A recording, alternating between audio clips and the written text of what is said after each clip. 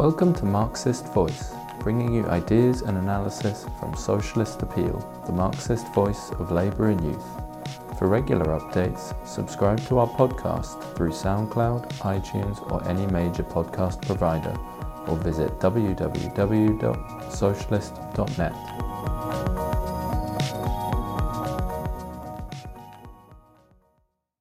Now, on the question of Israel-Palestine, this question poses serious problems for the labor movement and the left in general.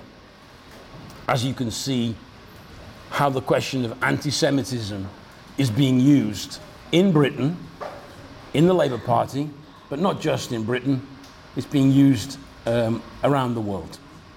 There is an attempt to define anti-Semitism as being the same as anti-Zionism. We as Marxists would disagree with that because they are two very different things. Anti-Semitism is racism, i.e. it's being against an individual for the religion he or she belongs to, the language they speak, the culture they belong to, and you discriminate against them on that basis. Anti-Zionism is not that. It's not anti-Jewish. It's against the policies of the state of Israel today, as we see carried out against the Palestinian people, who are also being terribly discriminated against simply because they are Palestinians. And it's become so bad that if I know that if I say some of the things I'm going to say here, in certain meetings, in certain places in the labor movement, I will be attacked as being anti-Semitic, because it's an attempt to cover up completely what the state of Israel has done and is doing to the Palestinian people. What they're doing is racism against a people. I will explain later on how they've even embedded it into the laws of the state of Israel. Now, there are two extreme views on Israel.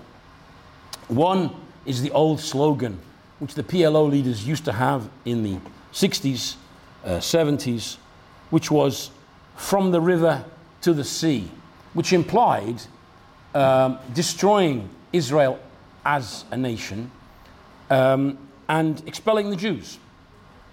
The other extreme, of course, is the extreme right-wing Zionists, who today are in favor of actually expelling the citizens of Israel who are Arabs, i.e. the Palestinians who were able to stay inside the borders of Israel after its creation. They are the two extreme views, both of which we believe are reactionary. We oppose both, and we are for the right of both peoples to live in Israel-Palestine, with the right of return to a homeland for the millions of Palestinians living in the refugee camps.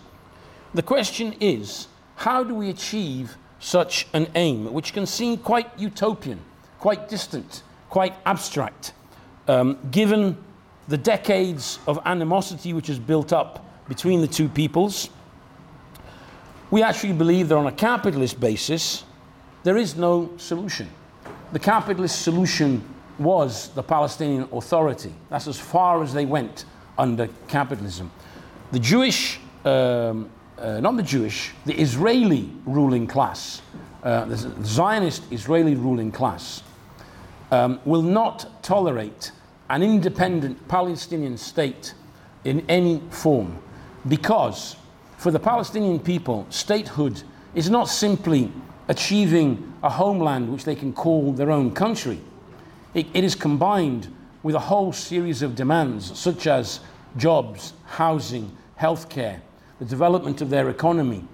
And that would mean coming into conflict with the interests of Israeli capitalism. So we exclude the idea that it's possible on a capitalist basis. It can only be achieved on a socialist basis. The question is, how do we get to such a scenario? Now, before going on to that, I wanted to go through some historical background to how we got to the present situation. Because throughout history, Jews have been discriminated against, harassed, persecuted, and killed in large numbers, not just during the Holocaust, which was, of course, the biggest such event, but throughout the centuries, in different periods, for different reasons. They blamed them even for the Black Death at times. Whatever happened, they blamed them for poisoning the wells in different cities.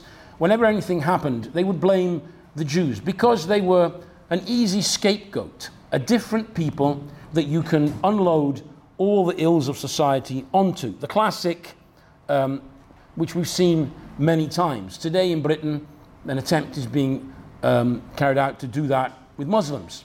They're to blame for everything. In Italy, everything is due to the immigrants who are arriving, i.e. somebody who's different, somebody who can be identified as being different within society and that can be blamed for the ills of society. What it's called is divide and rule. You divide the poor people according to religion, language, color of their skin, etc., and thereby maintain the domination of the ruling class. It's interesting to note that the French Revolution achieved something for the Jews, at least in the early days in France. They were granted equality and citizenship. The ghettos were put an end to. And it was the revolutionary French people that achieved that. Subsequently, with the reaction and Napoleon, they started pulling back on that and started attacking the Jews again. Another event, the Russian Revolution of 1917, put an end to anti-Semitism in Russia and the Soviet Union. I'll read a speech by Lenin later on. Of course, as with Napoleon, Stalin later on found anti-Semitism a useful tool in order to attack dissidents within the Soviet Union. Now, it's used, as I said, as an attempt to distract attention away from the real culprits, who is really to blame. In the Tsarist Empire, we see, today we have all this propaganda about the Tsar as a tragic figure, what a poor individual he was. When in actual fact, he was a bloodthirsty, callous dictator. And the Tsarist Empire promoted anti-Semitism, and there were several pogroms, i.e. massacres of hundreds and thousands of Jews in the 1800s in the territories within the Tsarist Empire. But it became big in the latter part of the 1800s, in the last 20 years. Pogroms in places like Kiev, Warsaw, Odessa. The assassination of Alexander II in 1881 was a trigger which unleashed a wave of anti-Semitic feelings. One of the conspirators apparently was Jewish. The rest of them were atheists, but they didn't go for the atheists, probably because there weren't enough of them to blame for the ills of Russian society. They just blamed the Jews. But they spread the rumor that it was a Jewish plot. And in 1882, anti-Jewish laws were passed by Alexander III. And another wave of pogroms in 1903-06.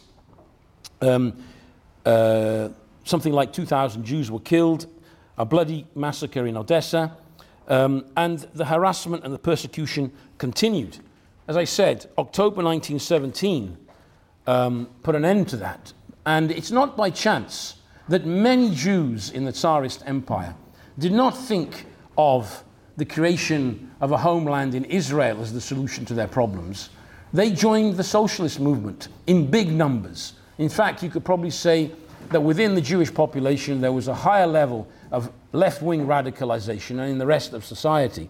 Not by chance, leading Bolsheviks, many of them were Jewish or of Jewish extraction. Like Trotsky said, I'm not a Jew, I'm an internationalist. But he was of Jewish extraction. There's a speech by Lenin in 1919 in which he says, It is not the Jews who are the enemies of the toilers. The enemies of the workers are the capitalists of all land. I'm not going to read the whole thing because I don't have time. But he attacks those who foment anti-Semitism. And he did this in a speech which is actually recorded. There's a gramophone recording of it from 1919. I have an article here from the New York Times, just in case anybody thinks that I'm only quoting Lenin and its Bolshevik propaganda, where you have an article which points out precisely this point, that Lenin and the Bolsheviks did put an end to anti-Semitism. Now, that was the Russian Revolution, a revolution which freed all the peoples of what was to become the Soviet Union. It's a separate discussion, the degeneration and Stalinism. With Stalinism, all the filth of the past came back, the scum, as Marx used to refer to it. But far worse was to come for the Jewish people. The defeat of the German working class in the period 1918 to 33, and if you haven't read it, Rob Sewell's book on this is an excellent account of that, led to the rise of the Nazis. So you could say the reformists, the leaders of the German labor movement, who led the German working class to defeat, who would not be necessarily anti-Semitic themselves. They would claim to be social democratic and in favor of democratic rights, etc. But objectively speaking, they prepared the conditions for the rise of Hitler, and with it, the terrible Holocaust and the massacre of millions of Jews. The Nazis came to power, set up their concentration camps. The first one in Dachau, March 1933, was actually filled with communists, social democrats, trade unionists. They were political dissidents, and they were the first to be eliminated. The chief of police of Munich announced in 1933, he actually said, all communists, social democratic functionaries who endanger state security are to be concentrated there. Later on, the concentration camps were used in a massive campaign, and something like 6 million Jews were killed, which was about a third of the then world Jewish population, and about 2/3 of the Jews in the territories controlled by the Nazis. They also killed Roma, Gypsies, gays, Poles, Soviet citizens, even people with physical defects were eliminated by the Nazis, up to 11 million. But of course, the big chunk of this was the Jewish population. Now, this is what gave a huge impetus to the Zionist idea of recreating Israel as a homeland for the Jews. But before this, Zionism had, in reality, little attraction for Jews. If you go back to that period, as I said, many were radicalized. I have a book, I'm not going to open it for the lack of time, it's called Comrades and Enemies. It's an account of the different workers' struggles in the early days before the creation of Israel, which saw Arabs and Jewish workers coming together in trade unions and organizing strikes, etc. But the book points out that, as I said before, they tended to look to the left, the Bolshevik Party, to socialism, etc. But Zionism had begun as an idea in the 1880s, and there was a small trickle of Jews to Palestine.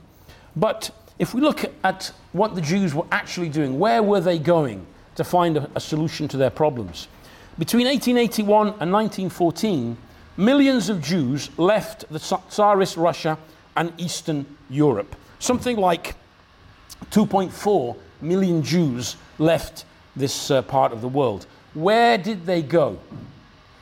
85% went to the United States. To this day, there are more Jews in the United States than there are in Israel. They obviously think it's a better place to live than to be surrounded by countries which are in a constant state of war with you. 12% went to Canada, Argentina, Western Europe, South Africa, and a few other countries. Less than 3% went to Palestine. And of these, many saw it as a temporary stopover as they tried to get elsewhere. This meant that there weren't enough Jews to carry out the Zionist project of recreating Israel within the land of the Palestinians. If we look at the makeup of the population, there was a myth which was created at the time to justify, of course, the colonization, that Palestine was a sparsely inhabited area of the world and therefore could be colonized. The Boers, the Dutch who went to South Africa, said the same thing about South Africa when they landed, trying to claim there were no blacks, until they met them, of course. In 1800, there were 7,000 Jews in Palestine, 246,000 Muslims. By 1931, there were 175,000 Jews and 760,000 Muslims. Even in 1947, on the eve of the creation of Israel, there were 630,000 Jews and 1,181,000 Palestinians. That means that still 2/3 of the population was Muslim, Palestinians, and there was also a significant Christian population. In 1948, Israel declares independence, and this is followed immediately afterwards by a war in which the surrounding Arab countries attack Israel. In the process, Israel wins more territory than had been granted to it by the United Nations, and through a policy of attacking the Palestinians, bombings, killings, terrorism. Israel was built on the back of terrorist methods and what you can call ethnic cleansing. As a result of this, they bombed a village, for instance. They attacked a village called Deir Yassim, the massacre in April 1948. 120 Jewish fighters killed 100 Palestinians in this village. The rest fled. As a result of this kind of policy, 700,000 Palestinians fled their homes and villages and became refugees. The other side, of course, is many Jews were expelled or fled from the Arab countries that were at war with Israel, and something like 600,000 Jews shifted to Israel. You see how very quickly, therefore, the ethnic balance was very quickly changed, at least within what was to become Israel, in favor of a Jewish majority. And it was in effect ethnic cleansing. The British were not in favor of creating Israel. That's one of the myths. And the other myth is that the Soviet Union was against. The Soviet Union was in favor of the creation of Israel. The British were against. But why? Not because they had any kind of progressive thinking. The British have this nice habit of leaving nice presents to people around the world. As they left their colonies, they made sure that the local people were divided linguistically, ethnically, religious, etc. For instance, Cyprus was a nice little present they left, which led to the civil war in the 70s. Nigeria, to this day, is riven with internal conflicts and divisions.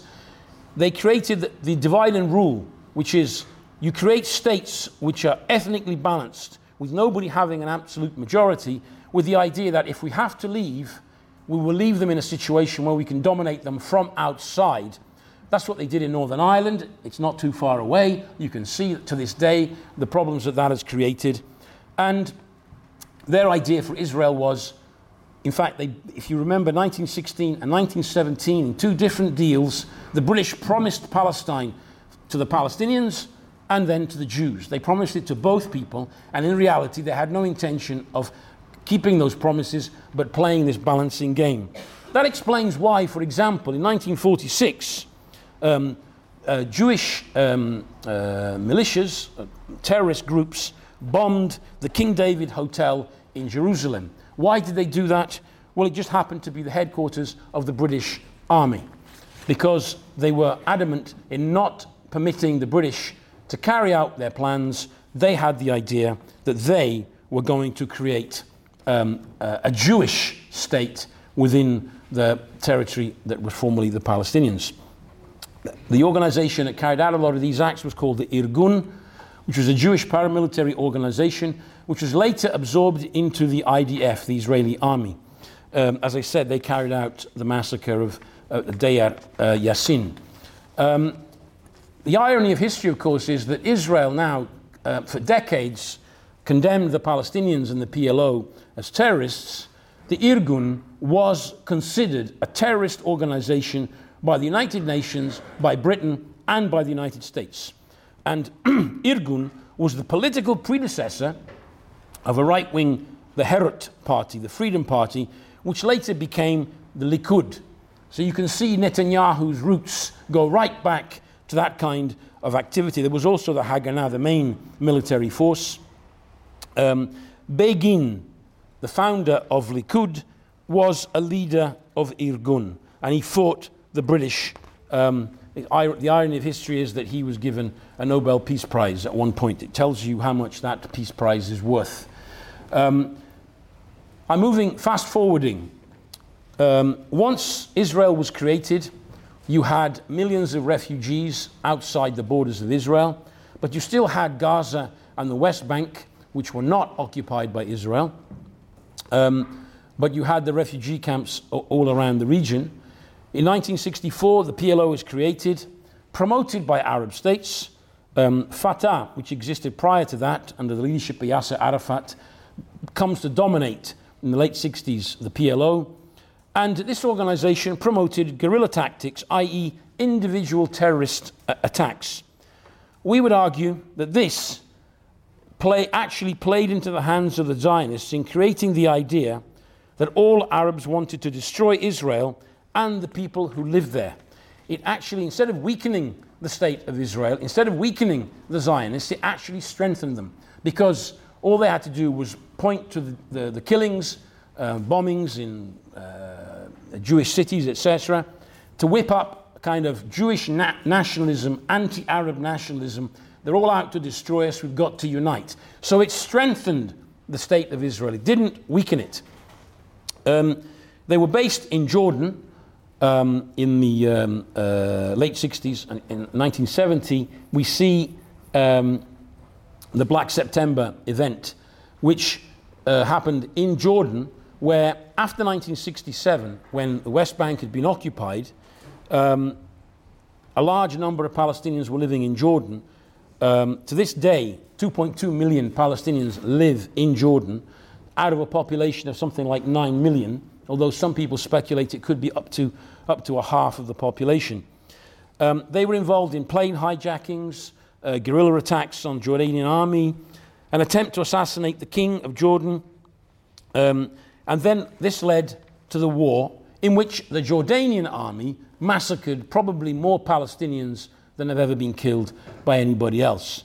Now, if the PLO had had a socialist and an internationalist perspective, instead of using individual terrorist methods, they could have linked up with the Jordanian workers and peasants and led a socialist revolution in Jordan. The conditions were there. They could have done that. They could have overthrown Hussein through class struggle, not through terrorist or military means, and they could, from a Jordanian base, launch a revolutionary war, in our opinion, to take back the West Bank.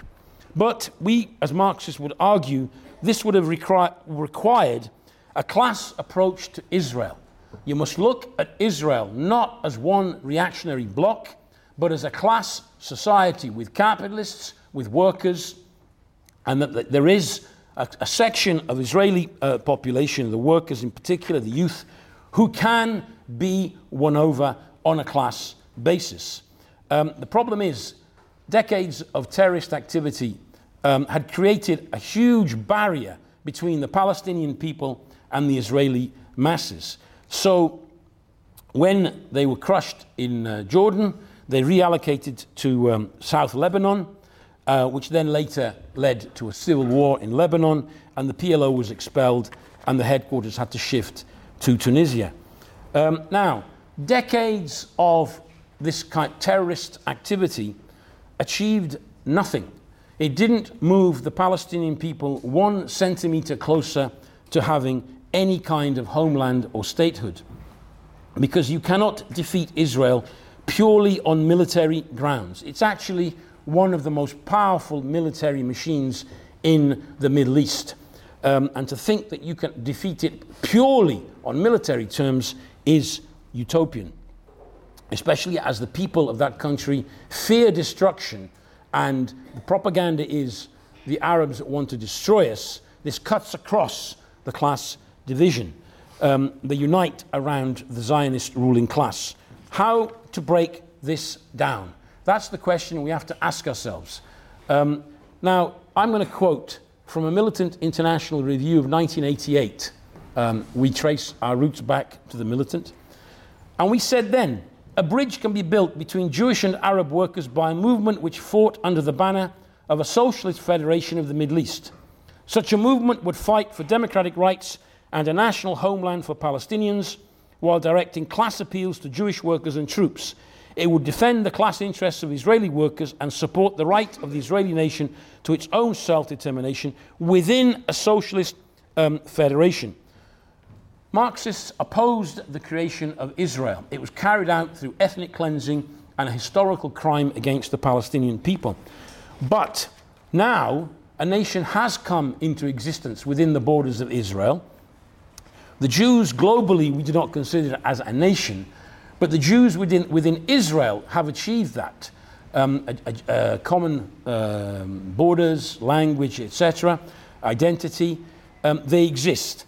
We are for both people's rights to exist within the borders of historical Palestine. Now that means an end to the Israeli state as it is, but not the end of the Israeli nation as it is. Now, decades of individual terrorism achieved nothing. What really pushed Israel and their imperialist backers to push for conceding some kind of self-government to the Palestinians was the Intifada of 1987. This was a mass insurrection of the workers and youth in particular. It started in 1986, in fact, with mass youth protests, not promoted by the PLO, whose leaders did not believe in that kind of mass struggle, but local community councils arose, and it had a far bigger impact on the consciousness of people in Israel than all the years of individual terrorism. We started to see a shift within Israel itself. You have the phenomenon, for example, of the so-called refuseniks, i.e. young Israelis who refuse to serve in the army beyond its borders. Observing the repression and the brutal treatment of Palestinians, seeing young people just with sticks and stones trying to fight the Israeli army, shook the Israeli population. It shook even the army. Not all of them, obviously. I'm not creating an idyllic situation here, but it had an effect. And we have the example of what happened, for instance, after 1982. There was the Sabra and Shatila massacre in southern Lebanon, near Beirut. The Israeli army was using the right-wing Christian Lebanese Phalange. They were a reactionary outfit who were in alliance with the Israeli army. And a massacre of Palestinians took place in that camp. Up to 2,000 and possibly more were killed. Women, men, children. That massacre took place on the 18th of September 1982. On the 26th of September 1982, in Israel, you have a massive demonstration of Israeli people, some calculate up to 400,000 in Tel Aviv, against the Israeli government's handling of that massacre. And the slogans were for the resignation of the government. This shows you how the potential to shake Israeli society was there. And the Intifada in 86, 87 showed the Palestinians were prepared to mobilize, and it began to have an impact. It showed also the Israeli ruling class they could not hold down the Palestinian people purely with military means. That's why they moved in the direction of granting the Palestinian Authority. i.e. to give a semblance of statehood, but not real statehood, because the borders were still controlled by Israel. The economy was controlled by Israel. Now the PLO had shifted by now from its old slogan of drive the Jews into the sea. In 1993, the PLO recognized the right of Israel to exist.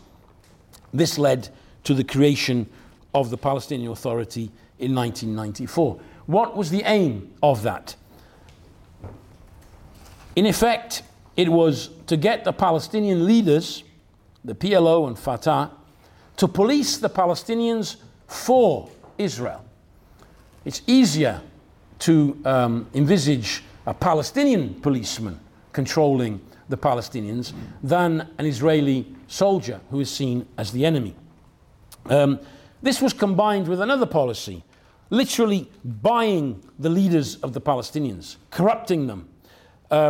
This has been done many times. Sinn Féin, from being terrorists that you would not talk to or shake their hands, became people you could negotiate with. The ANC, which Thatcher defined as terrorists, later became an instrument of preserving capitalism in South Africa. The Sandinistas, who led a guerrilla war in Nicaragua, were later brought on board. It's an international policy of the imperialists to use the very leaders of the opposition movements to pacify and stabilize situations like this. And in this case, they corrupted the leaders of the PLO itself, to the point where now, in a recent opinion poll, 91% of Palestinians say they do not trust the people running the Palestinian Authority. It explains what happened later in Gaza in 2006, 2007. Because of the corrupt nature of the PLO call it power, administering the West Bank and Gaza, Hamas emerged as the alternative to the PLO and Fatah. And they won the elections and took over Gaza. Just a little thing, if you want to go back and see Hamas's origins, they're like all Islamic fundamentalist outfits, financed and promoted by the US imperialists, even by the Israeli state itself. Because in those days, the threat was considered the left Palestinians, i.e. the Fatah, the PLO. Hamas was raised as a tool to counter that. Once the Palestinian Authority under Fatah had exposed itself, Hamas emerged and took over Gaza. So now Gaza is being policed by Hamas and the West Bank is being policed by Fatah. How do they behave? Well, recently a Palestinian journalist from Gaza, a female journalist who was exposing corruption in Gaza, is facing prison. In the West Bank, similar things happen. Journalists get picked up for exposing such matters. And it explains also why earlier this year, in March, there were big protests in Gaza, the biggest since 2007. And they are protests against the high cost of living and the disastrous economic situation. Now, Gaza is an absolute disaster, socially and economically. Unemployment stands at something like 50%. Half the population lives in poverty. And Israel is responsible for imposing a blockade. It controls everything that goes in, out, who can come in, who can go out. Medicines, telecommunications, everything is controlled by Israel, and they are strangling the Gazans. Hamas has an interest in whipping up Palestinian nationalism and anti-Israeli feelings, because there is the beginnings of a seething anger amongst the Palestinians, which will eventually turn against Hamas itself. Therefore, they have an interest in making it into a national conflict and not a class conflict. But this leaves the Palestinians divided between Gaza, run, administered by Hamas, but suffocated by Israel and Egypt, by the way, on the other side, and the West Bank, which is corrupt, but at the same time slowly being what you could say Bantustanized, i.e. they are breaking up the territory of the West Bank with the settlers. There are 400,000 now in the West Bank, Jewish settlers, 350,000 in East Jerusalem as well. The population, the Jewish population in the settlements is growing at a faster pace than the overall population of Israel. Since the 90s, it has grown by 270,000. In 1980, there were only 5,000 Jewish settlers on the West Bank. Now, as you see, 400,000. If you look at the maps, I've got them here. I don't pretend that you'd be able to see them, but you can look them up. They're easily available. They show you how they've broken up. Basically, the Palestinian Authority as one unified geographic expression no longer exists. It's broken up. This is the graph from 1980 to today of the Jewish colonizers in the West Bank, and then the breakup of the West Bank itself. Not only that, they are de facto annexing whole chunks of the West Bank. They've built a wall, but it doesn't go along the historical border between Israel proper and the West Bank. It has taken in whole chunks of Palestinian territory. Now they're building another one, moving further in. Netanyahu has been carrying out a policy of gradual annexation and trying to create a kind of de facto situation where the Palestinians will have no unified territory in the West Bank. Now, Israel, what's happening inside Israel? And of course, we know 20% of the population is actually Arab. They're Palestinians. They have citizenship. Although, recently, this state, which is presented to us as the only true democracy in the Middle East, has just passed the Jewish nation state law, which de facto transforms non-Jews, Palestinians, into second-class citizens. The Arabic language has also been demoted from an official language. This is a racist state, and I say it, and you can put it on the internet, and you can broadcast it. It is a racist state which applies an apartheid policy. These are the facts. And yet, if you say this today in Britain, you get accused of being anti-Semitic. We are not anti-Semitic. We are not against the Jewish people who live in Israel. There is a growing number of poor people in Israel. 1.8 million of the 9 million residents live below the poverty line. There's the growing phenomenon of the working poor. Israel is, in fact, one of the most unequal societies. In the OECD 34 top countries, it is one of the most unequal. 60% of the poor are actually working. And a 2016 OECD report shows that 21% are living below the poverty line. The average in the OECD is 11%. Now, this explains something that happened back in 2011. In the middle of the Arab Spring, when people say you're utopian because you say that class struggle is possible inside Israel and that a class approach could divide Israeli society along class lines. In 2011, in the middle of the Arab Spring, in August, 400,000 people protested in the streets across Israel.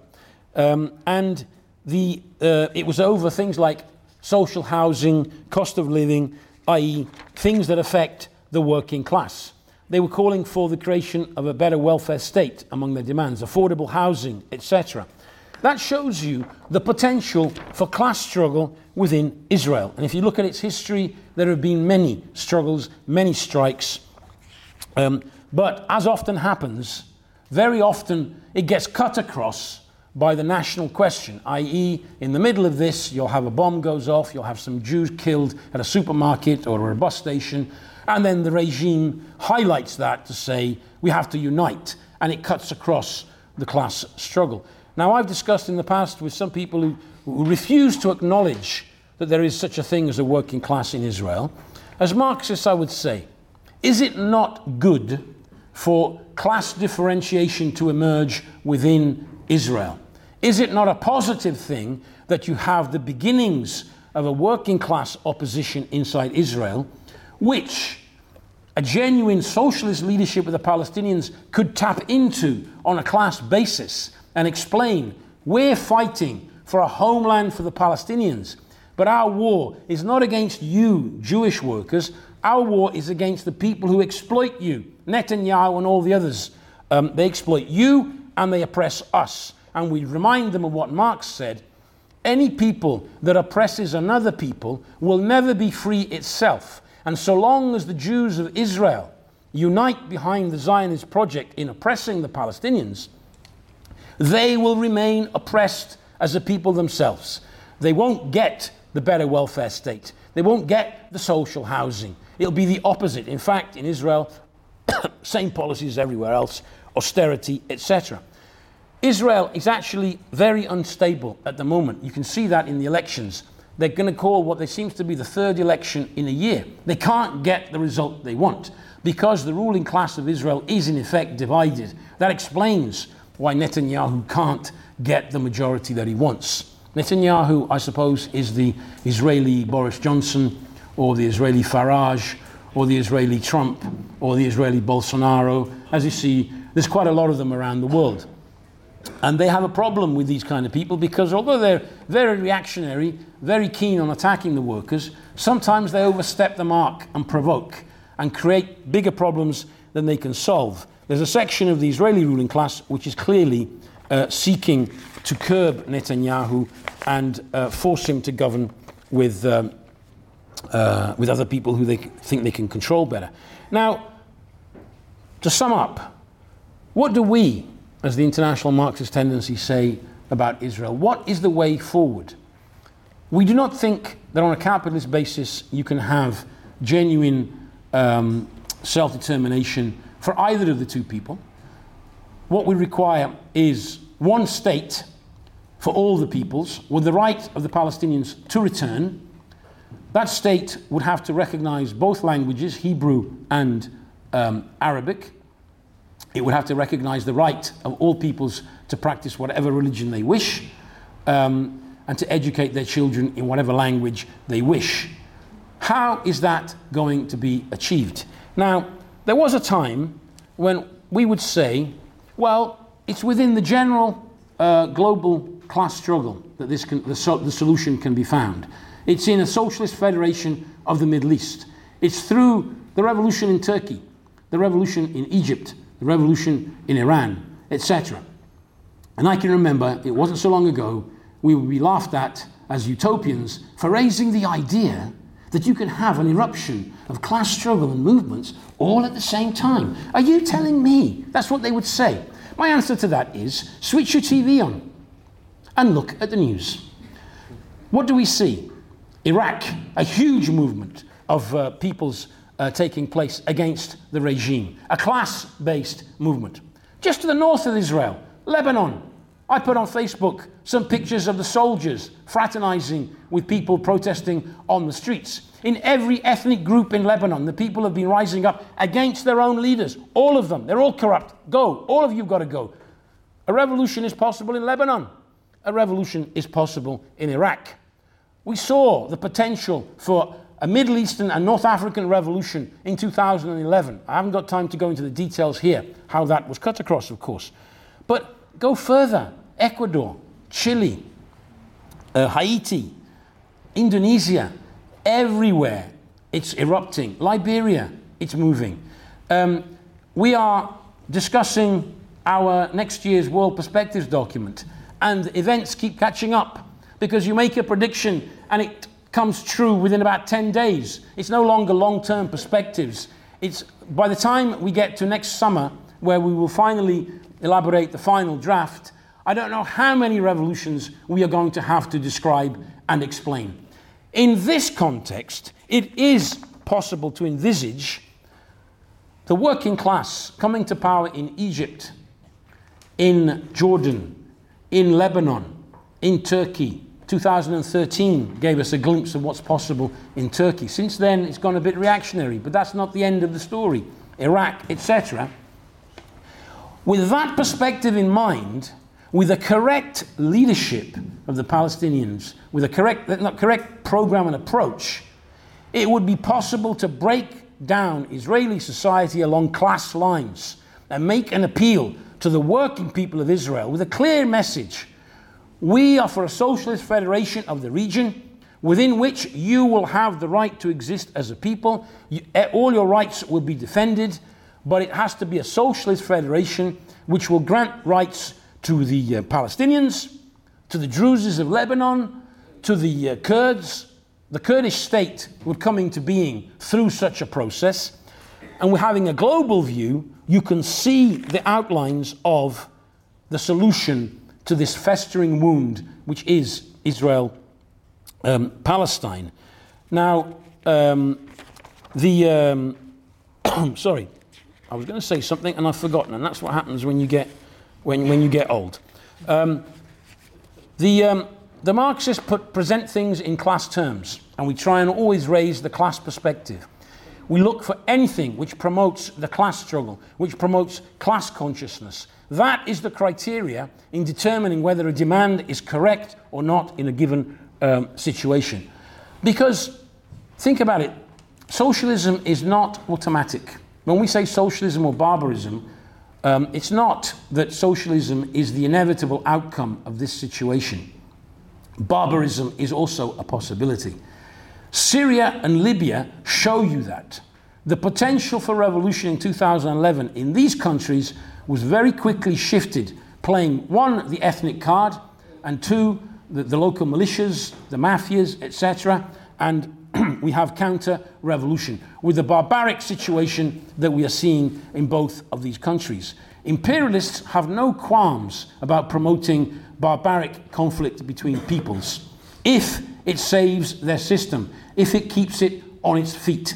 The other option is one ethnic conflict after another, one war after another, and a disaster for all the peoples of this region. Therefore, we emphasize the need to apply a Marxist method, a Marxist approach, a Marxist perspective, which is based on the understanding of class society and struggle for the socialist transformation of the whole region within which the Palestinians would finally achieve statehood and a homeland which they deserve.